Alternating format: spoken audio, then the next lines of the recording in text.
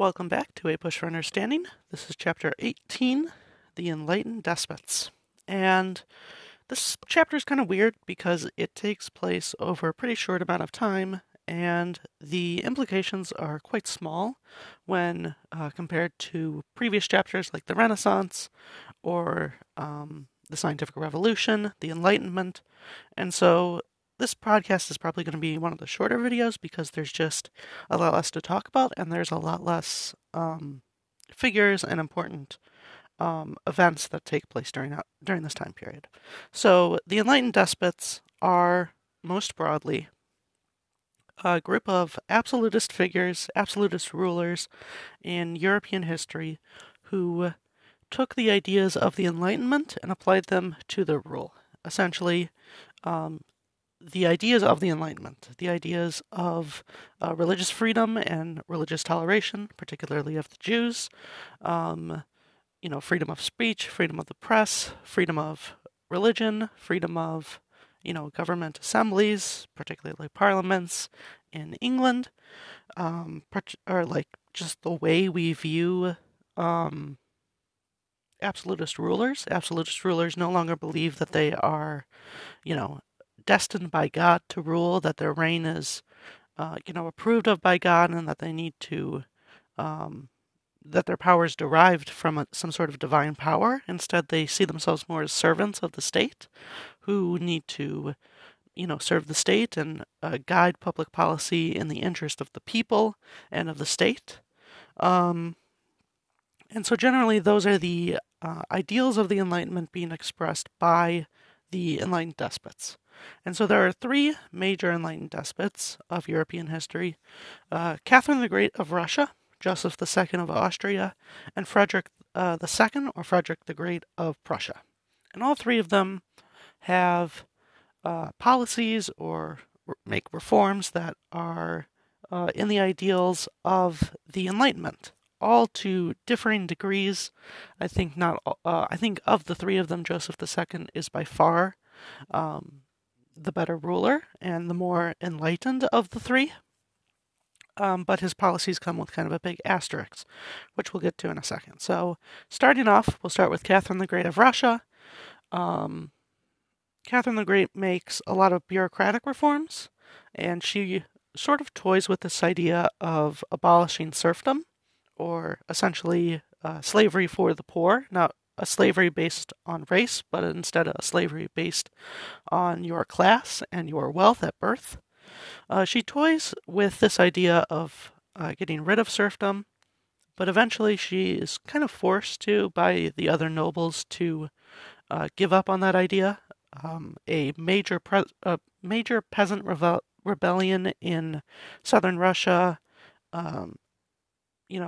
breaks out and challenges her rule, and she realizes that many of the nobles and many of the bourgeoisie in her government, and who kind of give her money, give her the necessary men for an army, give her the industry and her power, her real power, they are more important than freeing the serfs. And so eventually Catherine the Great abandons her policy of freeing the serfs and violently crushes that serf rebellion.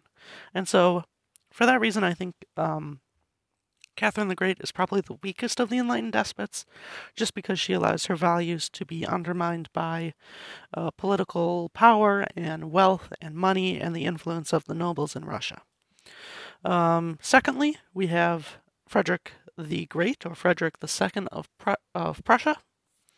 He kind of sits in the middle of the three. He makes, again, a lot of bureaucratic reforms. He generally does push Prussia in the right direction in terms of its military.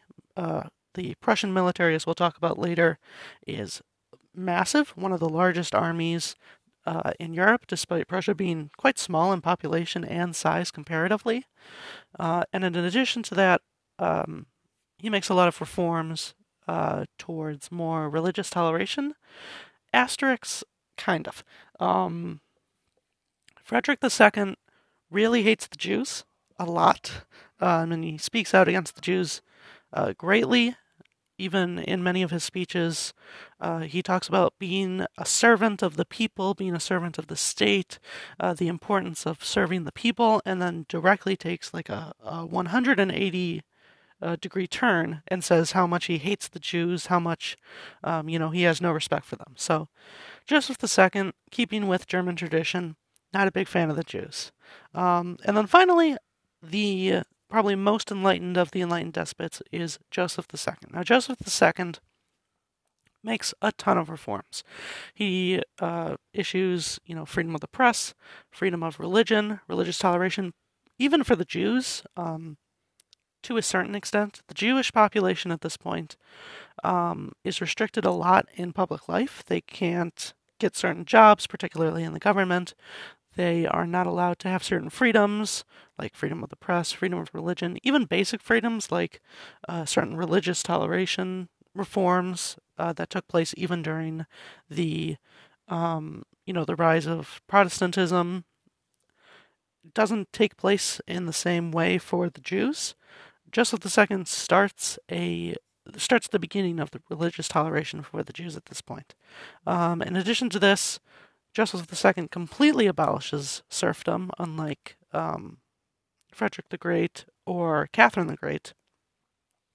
And Joseph II makes basically a grand restructuring of Austrian sort of political life and the nobility, and puts a lot of checks on even the monarchy itself, which is all, as we could probably all agree right now, really good. A lot of these reforms are popular.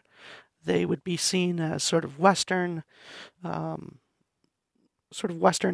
Western values. A big leap forward, especially for a country like Austria, who is Catholic and very conservative. And in addition to that, I forgot to mention that Joseph II challenges a lot of the sort of Catholic Church's influence in Austria, completely separates the church and the state from each other, and completely, I wouldn't say completely, but attempts to completely remove the influence of the Catholic Church in Austria. So naturally, all these great things are completely hated by everybody in Austria, and when Joseph II dies, a lot of his reforms are completely, legislatively destroyed, and life pretty much goes back to completely how it was. And that is not because the serfs or the former serfs, lost their power, lost their control. The serfs, who were just free from their serfdom, disliked Joseph II's own policies. He was seen as too radical, too progressive even for his time, and so when Joseph II is eventually kicked out upon his death, a lot of his reforms are just completely drawn back, and very little is actually achieved. And so this is what I was talking about with this being kind of a weird chapter, because we see socially a shift in how leaders should be. And we see even leaders admitting that and accepting that. But in practice, little actual reform is made. All three of the enlightened despots fail to permanently impact their country in significant ways, which you would kind of expect to take place after such a big social and political and philosophical revolution like the Enlightenment. But Joseph II, Catherine the Great, and Frederick the Great all pretty much dropped the ball on this, to be honest. And all three of them are honestly not significantly different to the other absolute rulers of the time. And so, on that pretty sad note, to be honest, that their values and the shifting values of the time didn't keep track with the absolute rulers, let's talk about the rest of Europe. So, France and England do not adopt many of the Enlightenment policies. Great Britain has pretty much already adopted most of them during the Glorious Revolution, so as per usual, England is ahead of the ball on this one. France, however, King Louis don't make a lot of significant progress, and this is eventually going to ball up into the French Revolution, which, hey, is our next chapter. So France and England, they don't play a big role with the Enlightenment or the Enlightened Despots quite yet, but we'll get into that quite a lot during the Napoleonic era and the French Revolution. In addition to this, the absolutism in Central Europe stays pretty much the same. Like I said, Prussia and Austria have enlightened despots, but beyond that, most of Central Europe, most of the German states, most of the Balkans do not significantly change. That is, except Poland. The partitioning of Poland, the three partitions of Poland actually, all take place during this time period where Prussia, Austria, and Russia all agree to split Poland, declare war, split Poland, and basically they split Poland 3 times, divide up the land amongst those 3 countries, mostly for a balance of power. They all 3 of them see themselves as enemies, well, as sort of enemies of each other, and so they want to balance that power between the 3 of them. And Poland, who, like we've talked about, I think a few times at this point, Poland is very decentralized. Absolutism never takes place there, and so a strong absolutist king is never able to, stand up to these absolutist rulers, the absolutist armies of them. And so Poland basically just kind of collapses as the nobles sell off more and more parts of Poland. And then finally, Eastern Europe is mostly dominated by Russia. We've talked about Catherine the Great and her sort of asterisk enlightened despot rule. But beyond that, most of Scandinavia stays the same. Besides, essentially we just see the absolute withdrawal of Sweden as considered an, absolute power from the 30 Years' War. And instead Sweden sort of becomes a second or potentially third, depending on how you would classify it, a third power. Finally, we have our 2 big wars. We have the War of Austrian Succession and the 7 Years' War. So the War of Austrian Succession, it rebalances the alliances.